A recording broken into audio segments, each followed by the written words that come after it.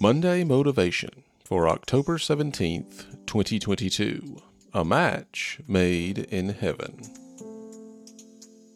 Thanks for joining me for Monday Motivation. I hope you're encouraged to be a doer of God's Word this week. The life of the prophet Hosea in the Old Testament was interesting, to say the least. He was called by God to marry a woman of promiscuity and have children of promiscuity. Chapter 1, verse 2.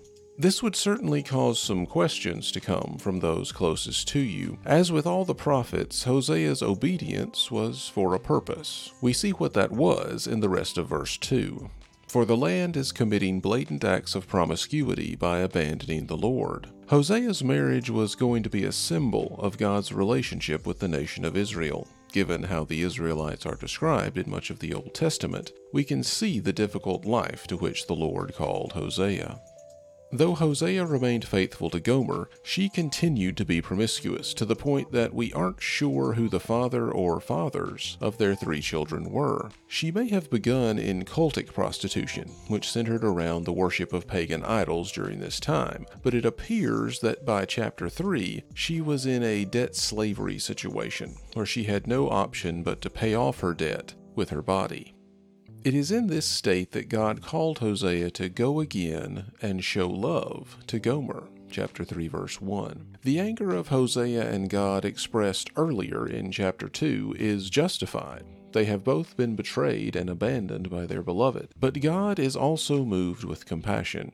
He calls Hosea to act with compassion toward his wife, and he purchases her from those who have enslaved her and brings her home. The situation is not like it was before. Rules are established to ensure that Gomer remains faithful in the short term and proves she can be trusted to do so in the future. Chapter 3, verses 3 and 4. This is a picture of Israel's discipline during the exile, as they live and work under the thumb of Gentile government. They are to remain faithful to their covenant calling even without access to the temple and temple worship. In this, they show their ability to be faithful to God. When the time was right, He would bring them back home a more faithful people than they departed.